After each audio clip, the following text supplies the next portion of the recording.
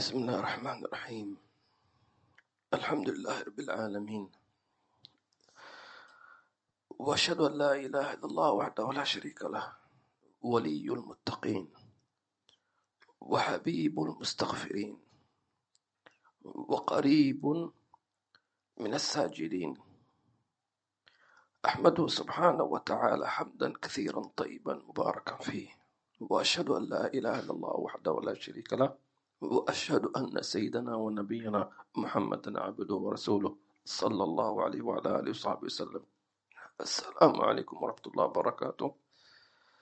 ونواصل إياكم دروسنا في كتاب الحديقة الأنيقة، وكما ذكرنا في درس يوم الثلاثاء من باب الإعادة أن الدرس إذا توقف فمعناه أن الطالب مطالب بشيئين: الشيء الأول أنه يراجع ويدارس مع غيره ما أخذه.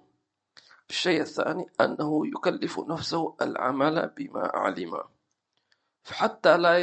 فبالتالي إذا توقف درس فلا تتوقف فوائده ولا يتوقف آثاره ولا نور، فيكون الإنسان دائما في ازدياد وفي ازدياد علم، حتى قالوا أن من عمل بما علم أورثه الله علم ما لم يعلم، فيكون الإنسان دائما في ازدياد. فاللهم وفقنا لما تحب وترضاه، آمين.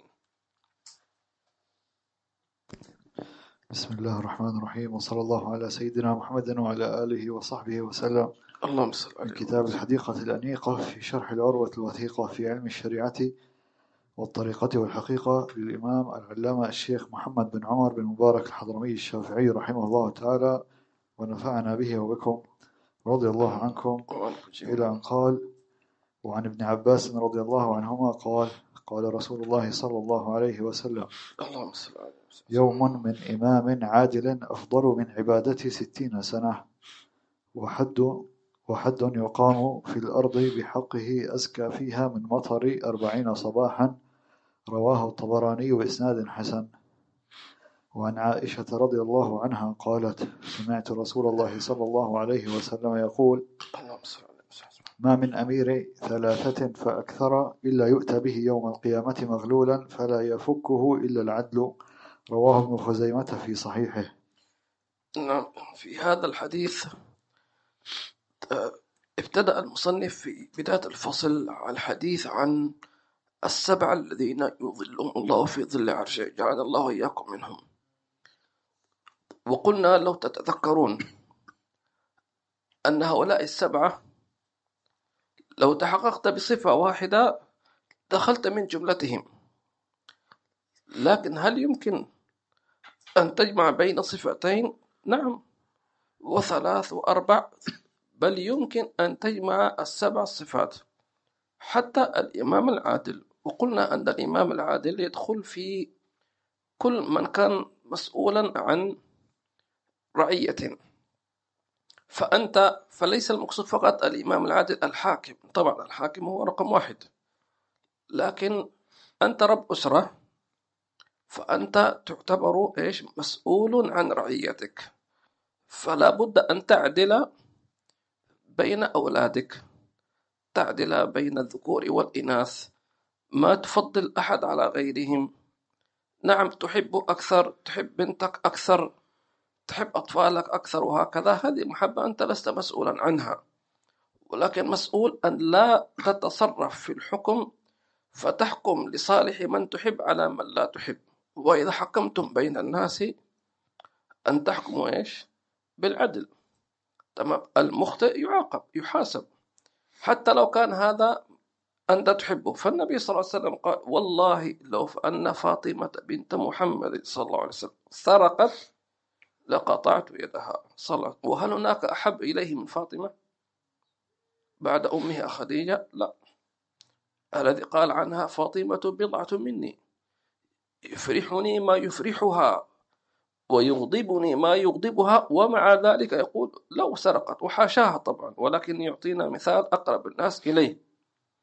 طيب، من باب إقامة العدل. فأنت يا أيها الأب حتى تستطيع إذا عدلت بين أولادك في العطاء وفي العقاب، حتى في الابتسامة، حتى في المعاملة. سبحان الله، كان سيدنا الحسن والحسين حينما كان صغارا كان مع النبي صلى الله عليه وسلم لبن أو ماء، فأقبل إليه فابتدأ بالحسين، فقال سيدنا أنس: أهو أحب إليك من أخيه؟ تمام، مع أن المنطق يقول أنك تبدأ بمن؟ بالكبير. من أكبر من الثاني؟ الحسن. طيب، المنطق يقول أن هذا أكبر. قال ليس بالأحب، ولكنه استسقاني قبل أخيه، يعني طلب مني أن أسقيه. طيب، فالأولى يعطى لمن طلب. شوف المعاملة كيف النبي صلى الله عليه وسلم. ممكن واحد ما يكون منتبه لهذه المسألة. أنت تحب أولادك كلهم جميعا، يا بابا تعطيني شاي، يعطيني ما، يعطيني حلاوة، يلا خذ أنت، تعال عادي. لكن هل تستطيع أن تعدل؟ هل تستطيع أن تكون مستيقظا أو متيقظا في التعامل مع أبنائك وأطفالك، وحتى في الحمل تحمل ابنك وتحمل بنتك، تلاعب هذا وتلاعب هذا، صغيرهم وكبيرهم، فكل تعطيه حقه في كل شيء. في كذلك يعني في المعاملة شيء والنفقة شيء. النفقة في بعض الناس يقول العدل حتى في النفقة، نقول هذا خطأ. لو مثلا إنسان طويل، أو إنسان مثلا جسمه كبير ما شاء الله، وإنسان نحيف، هذا يكفيه سندويتش وهذا يكفيه إيش؟ 2 3، فتقول لا، كل واحد سندويتش واحد، فأنت ظلمت هذا لأن جسمه يحتاج أكثر. لا، هذا عدل. نقول لا، هذا ليس بعدل. العدل أن تعطي كل ذي حق حقه، مش واحد زائد واحد. هذا يحتاج مثلا ملابس الفتيات تحتاج إلى نفقة أكثر، صح ولا لا؟ البنات ملابسهم غير الولد، يعني كان دورة خاصة في الخليج مثلا قميص وشيء من هذا القبيل. البنت لا تحتاج إلى حجاب، وتحتاج إلى كذا، وتحتاج إلى كذا، وتحتاج إلى شيلة وإلى آخره. فمش من الممكن، ليس من الممكن أن تقول أنت لك 50 درهم وأنت أختك 50 درهم. واضح؟ تفضل سيدي، جزاكم الله خير. عندما قلنا العدل في التعامل مع الأبناء حتى في الابتسامة كذا، نقول نعم، ولكن في حالة التأديب مثلا لو أحد الأطفال مثلا تلفظ بكلام قبيح، فطبعا هنا تؤدبه، مثلا ما تكلمه أو ما تبتسم له، تمام، لأنه هو الآن في فترة العقاب أو التأديب، فلا بد. أو مثلا مش نظيف في ملابسه، أو ما يحترم والده ولا والد أمه مثلا، أو يتهاون بالصلاة، فهناك التأديب لا يدخل في مسألة إيش؟ العدل في ذلك. نعم، أنه عدم القيام بالعدل يحصل بسببه الظلم، والظلم سبب اضطراب الحياة أو الاستقرار. سبحان الله، في كل أنواع الحياة، مثل ما تكلمنا اليوم في خطبة الجمعة بما يسمى الفساد. ما هو الفساد؟ هو اختلال النظام الإلهي. حتى ذكرنا تشبه الرجال بالنساء أو العكس، هذا يعتبر فساد. تختل الفطرة التي فطر الله الناس عليها. حتى أيضا حديث النبي صلى الله عليه وسلم: إذا أتاكم من ترضون دينه وخلقه فزوجوه، إلا تفعلوا تكن فتنة في الأرض وفساد كبير. شو كلمة فساد؟ تمام، ليش الفساد؟ الفساد لأنه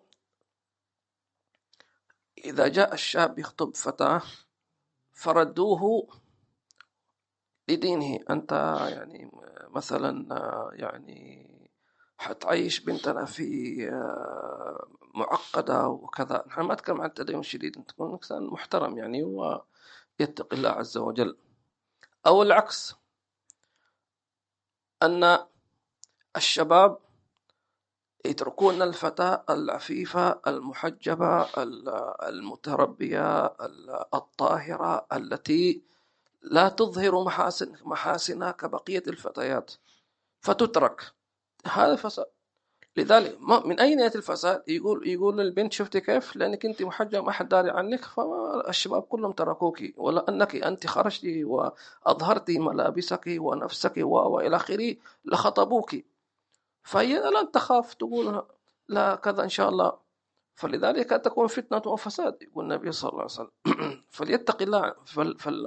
فلذلك أي اختلال، أي نبذ لسنة النبي أو استعانة بها تسبب اضطراب، تسبب اختلال، تسبب فساد، وهذا الفساد يكبر ويكبر ويكبر حتى خلاص سبحان. فلذلك ينبغي الإنسان أن يراعي توجيهات النبي صلى الله عليه وسلم، لأن هي العين وهي العدل بعينه.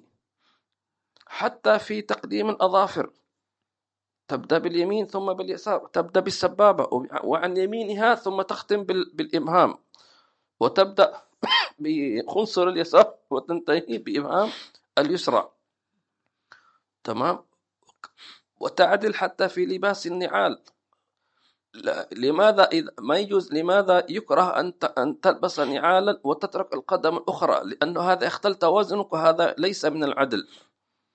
العدل أن تنتعلهما أو تتركهما. واضح؟ صلى الله على سيدنا محمد وعلى آله وصحبه وسلم. هنا في الحديث: ما من أمير ثلاثة فأكثر إلا يؤتى بيوم القيامة مغلولا فلا يفك إلا العدل. الغل هو أن تأتي يده مغلولة حول عنقه.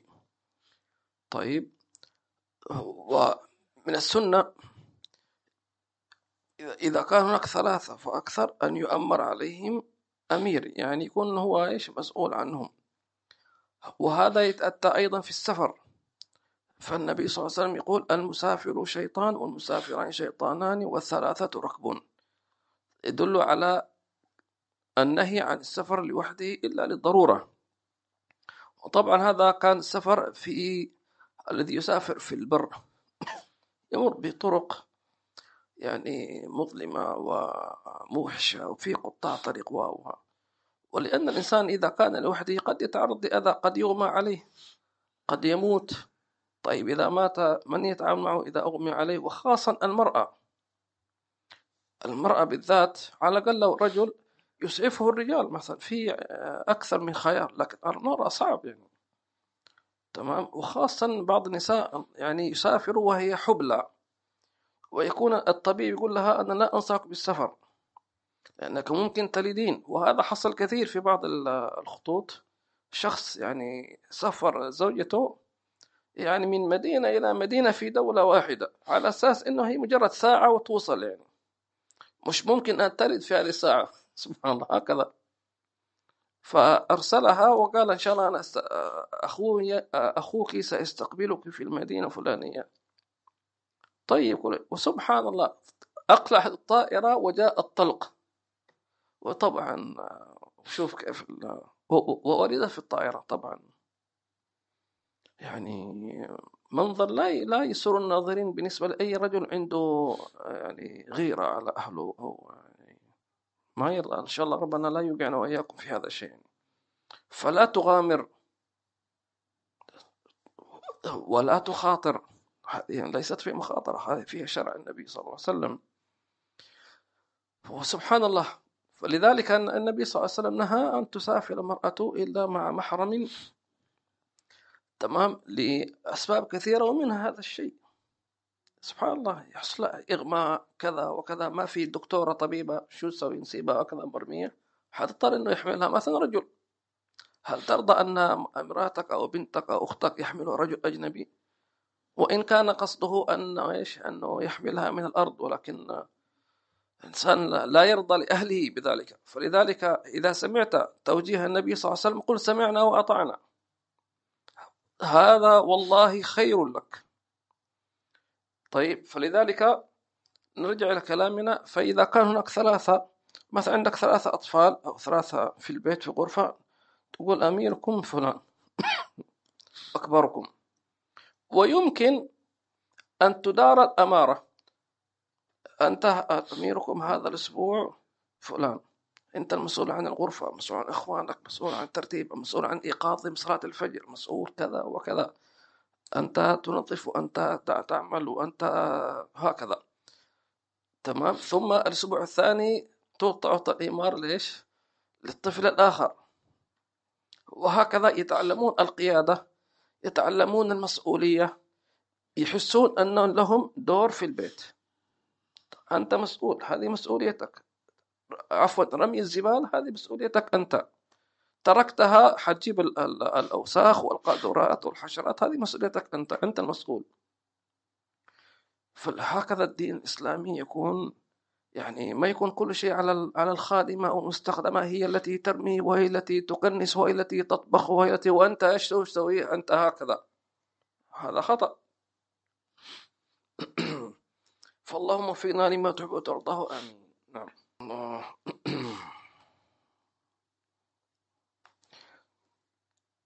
فالله ربنا أسأل الله عز وجل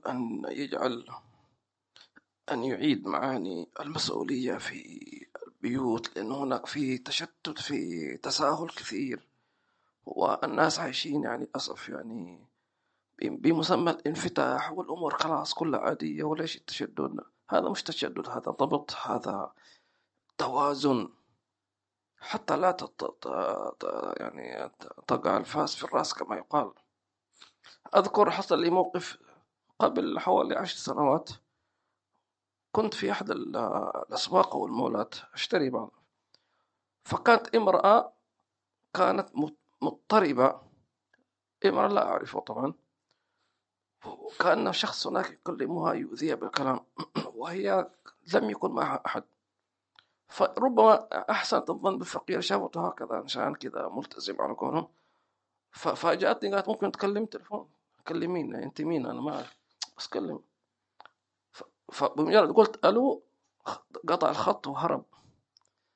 قلت شو خير؟ قالت هذا رجل يعاكسني، يتصل ويتصل ويتحرش فيا، فلعله ظن انه انا محرم لها. فالشاهد انه الشيطان يفر من ادنى ايش يعني خلق نبوي على طول. فكيف ان هذه المرأة شعرت ان ما حد يعني ليس محرم، ورأت انها لا تستطيع ان تدفع هذا الرجل الا برجل، انتهى الموضوع. فلذلك المقصود من ذلك أن الإنسان يحاول أن يعمل هذا التوازن في حياته قدر المستطاع. نعم، تحصل ظروف طارئة جدا جدا جدا، الناس أو حالهم اختلفت وهكذا، فنقول كل ما استطاع الإنسان أن يحتوي أهله وأولاده وأطفاله فليفعل. تمام. مثل ما ذكرنا الخادمة في البيت المستخدمة اسمها مساعدة، هي تساعد مش تكلف بكل الأمر. المساعدة يفترض أن لا تدخل حتى في ترتيب الملابس، ملابسك الخاصة، ملابس أطفالك وأطفالك مش المفروض تكون خاصة، هذه الشخصية. لا هي تغسل ولا هي التي تكوي والتي تطوي لتضع في ما باقي إلا هي تختار، أنت البس هذا، أنا اليوم أريدك تلبس هذا القميص، تلبس هذا الجاكيت، وهذا ما شاء الله تبارك الله، هذا موجود.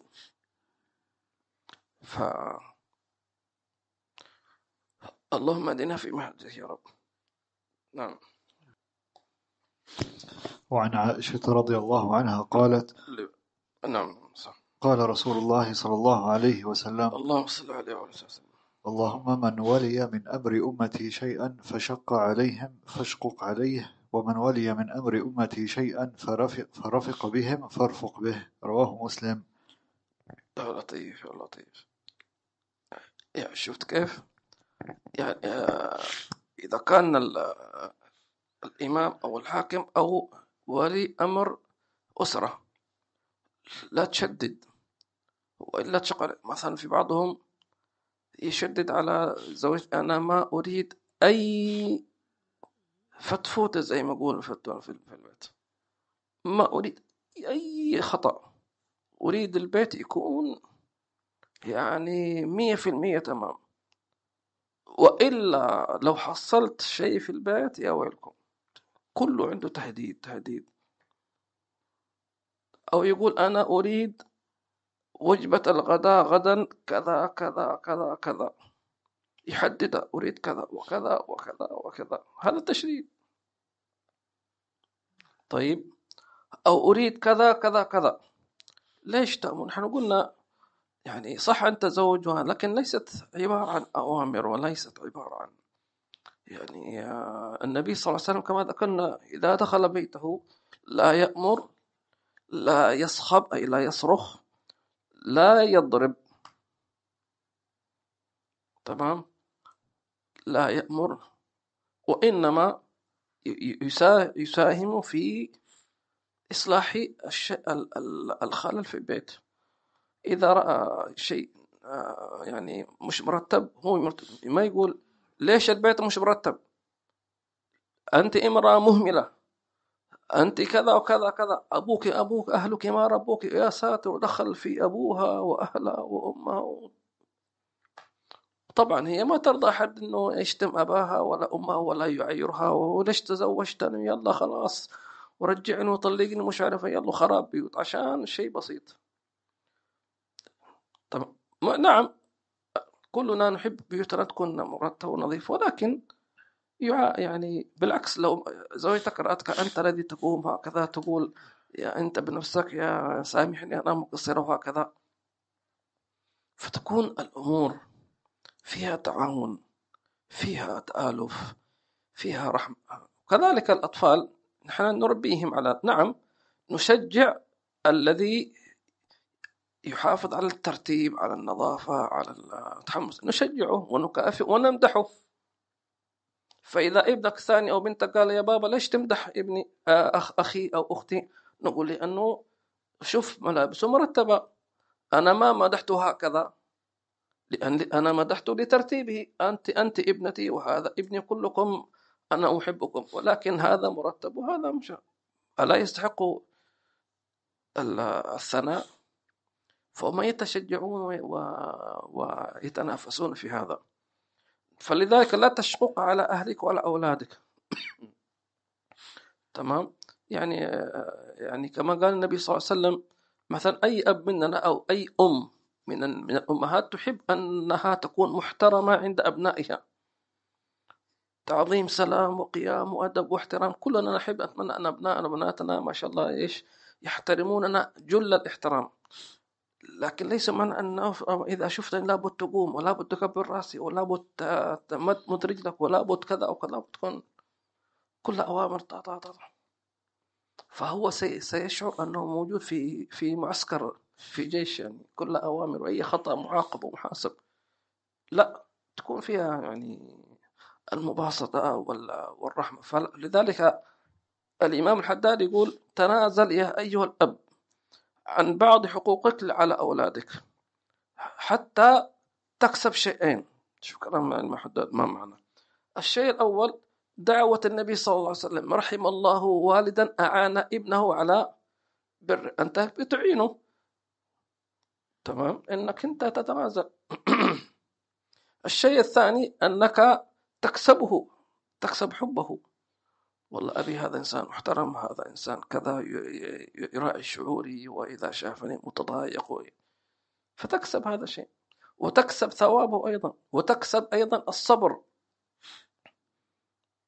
تمام، الصبر، تمام، أنت التربية هذه يحتاج إلى الصبر، وفي الزمن هذا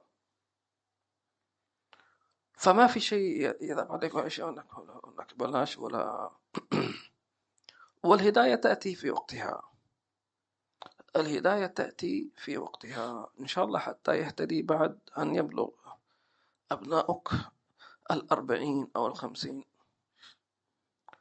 نعم، اللهم اهدنا جميعا فيمن هديت. وعن معقل بن يسار رضي الله عنه قال رسول الله صلى الله عليه وسلم: اللهم صل عليه وسلم. ما من أحد يكون على شيء من أمور هذه الأمة فلا يعدل فيهم إلا كبه الله في النار. رواه الحاكم وقال صحيح الإسناد. واعلم أن العدل هو العمل بشرع الله واتباع سنة رسول الله صلى الله عليه وسلم. اللهم صل عليه ومن وسلم. لا يعرف الحدود الشرعية والآثار السنية لا يمكنه العدل، فمن جمع الله له بين الفقه في الدين والولاية والتمكين وعمل فيها بمقتضى العلم فقد حاز الشرفين وجمع الفضل من الطرفين.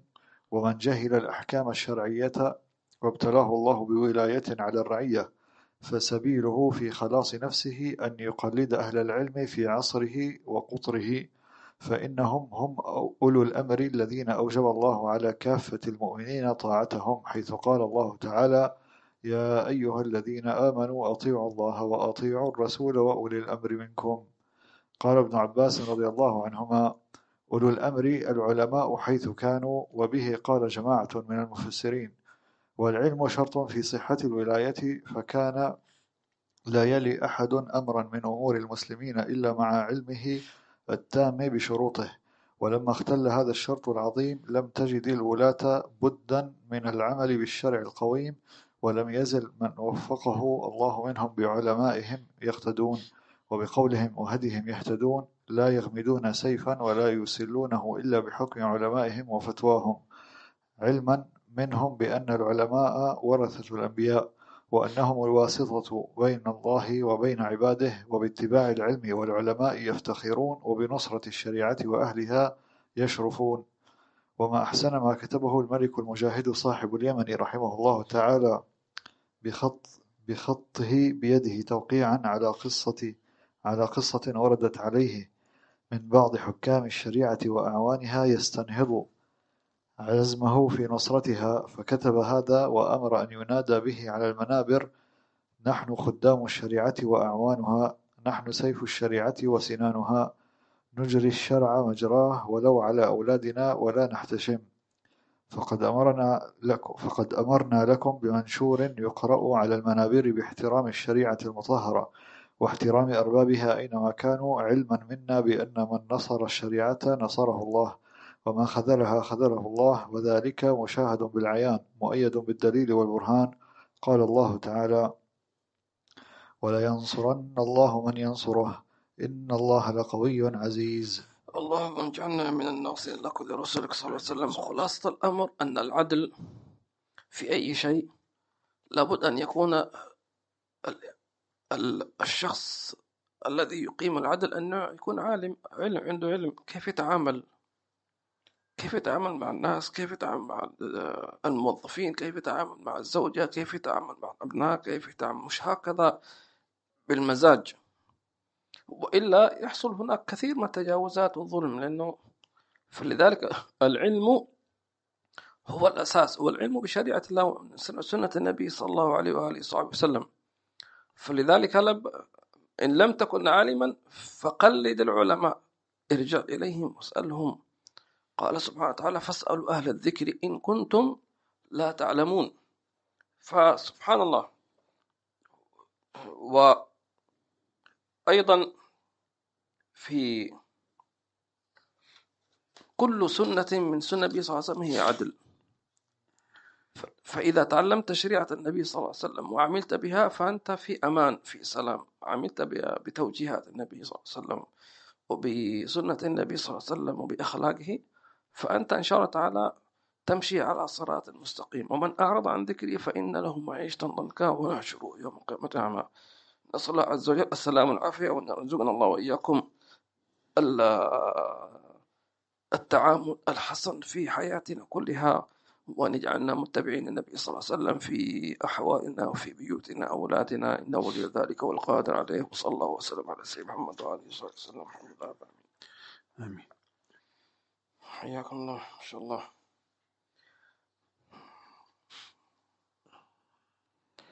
وبارك الله فيكم يا محمد محمد شبير، وعليكم السلام ورحمة الله وبركاته. حيا الله محمد شبير، الله يبارك فيك، وهنيئا لكم وجودكم في تريم.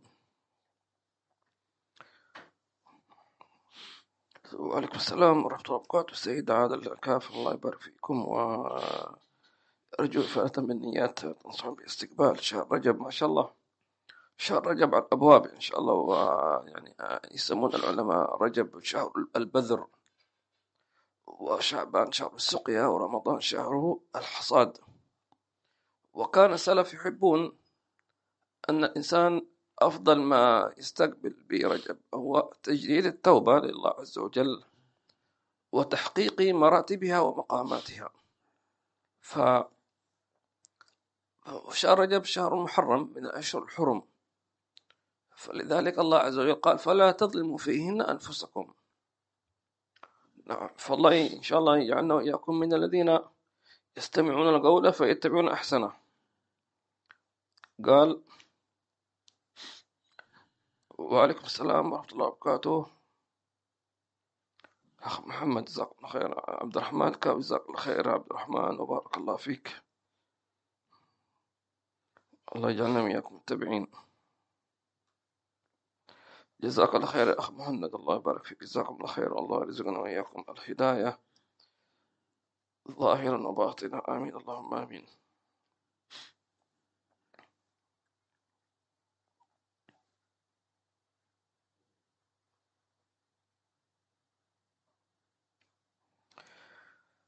الأخ إبراهيم يقول وجزاكم الله خير، إذا طلب منك في العمل كتابة تقرير ضد شخص يضر غيره، فهل تعتبر هذه سعاية؟ أول شيء أن يكون التقرير صحيحا. إذا كان هذا الشخص مثلا يؤذي غيره، بالعكس هذا يعتبر من النهي عن المنكر، تمام. وإذا كانت أنت وظيفتك أنك تكتب تقرير، أو أنت مسؤول عن موظفين أو كذا،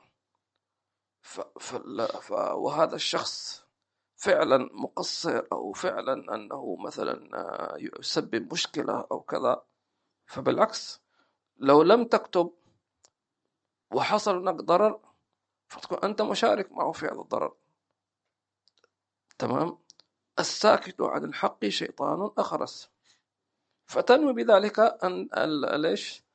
أنك تتعاون على البر والتقوى ولا تتعاون على الإثم. أهم شيء يكون التقرير صحيح وليس فيه حرف كذب، تمام. فإذا كان صحيح إن شاء الله ما تلام إن شاء الله، وربنا يعينك إن شاء الله على هذا الشيء.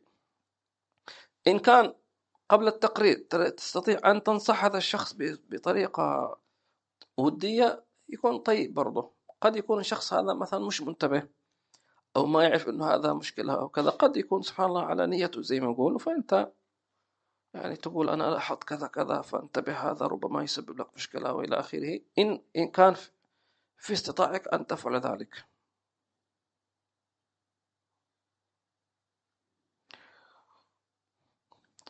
الأخت ليلى، وجزاك الله خير أخت ليلى، وبارك الله فيكم إن شاء الله تعالى، ربنا يتقبل منا جميعا إن شاء الله.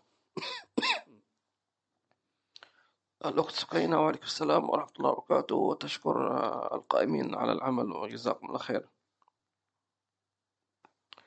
إيش السؤال؟ What's the dream؟ إيش interpretation of seeing rain then the dreamer took. هذه رؤية طيبة. يقول الله عز وجل ينزل من السماء ماء ليطهركم به، فإن شاء الله هذه الزيادة تطهير لك وطهارة لك ظاهرا وباطنا. وأيضا المطر إذا أنت توضأت منه فهذا يسمى أيضا يعتبر من العلم، لأن العلم برضو تزكية تزكي نفسك وقلبك. الشرب هذا أيضا. عموما تمام، الرؤيا مباركة وهنيئا لك إن شاء الله تعالى. سبحانك اللهم وبحمدك، نشهد أن لا إله إلا أنت، نستغفرك ونتوب إليك. في سؤال يا أبو راسم؟ تستودعكم الله الذي لا تضيع ودائعه. والسلام عليكم ورحمة الله وبركاته. والفاتحة بروح النبي صلى الله عليه وسلم وآل بيته وأصحابه، أن الله يتقبل منا ويهيئنا لاستقبال رجب وشعبان ورمضان. اللهم بلغنا رجب وشعبان ورمضان وعنا فيه على الصيام والقيام وتلاوته وتدبر ختم القرآن يا رب العالمين. وإنا على أنفسنا وعلى أهوائنا، وارزقنا الإخلاص والصدق والمتابعة النبي صلى الله عليه وسلم. ونستغفرك إذا ظلمنا إنسانا أو زوجة أو ابنا أو بنتا أو جارا أو صديقا أو أبا أو أما أو غير ذلك ظاهر باطنا. اللهم اغفر لي ولوالدي، اغفر لنا ولوالدينا وآبائنا وأمهاتنا ومشايخنا وأزواجنا وأولادنا وأحبابنا ومن حضر معنا ومن يسمعنا، وجميع المسلمين والمسلمات والمؤمنين والظاهر الباطل بسر أسال الفاتحة إلى حضرة النبي.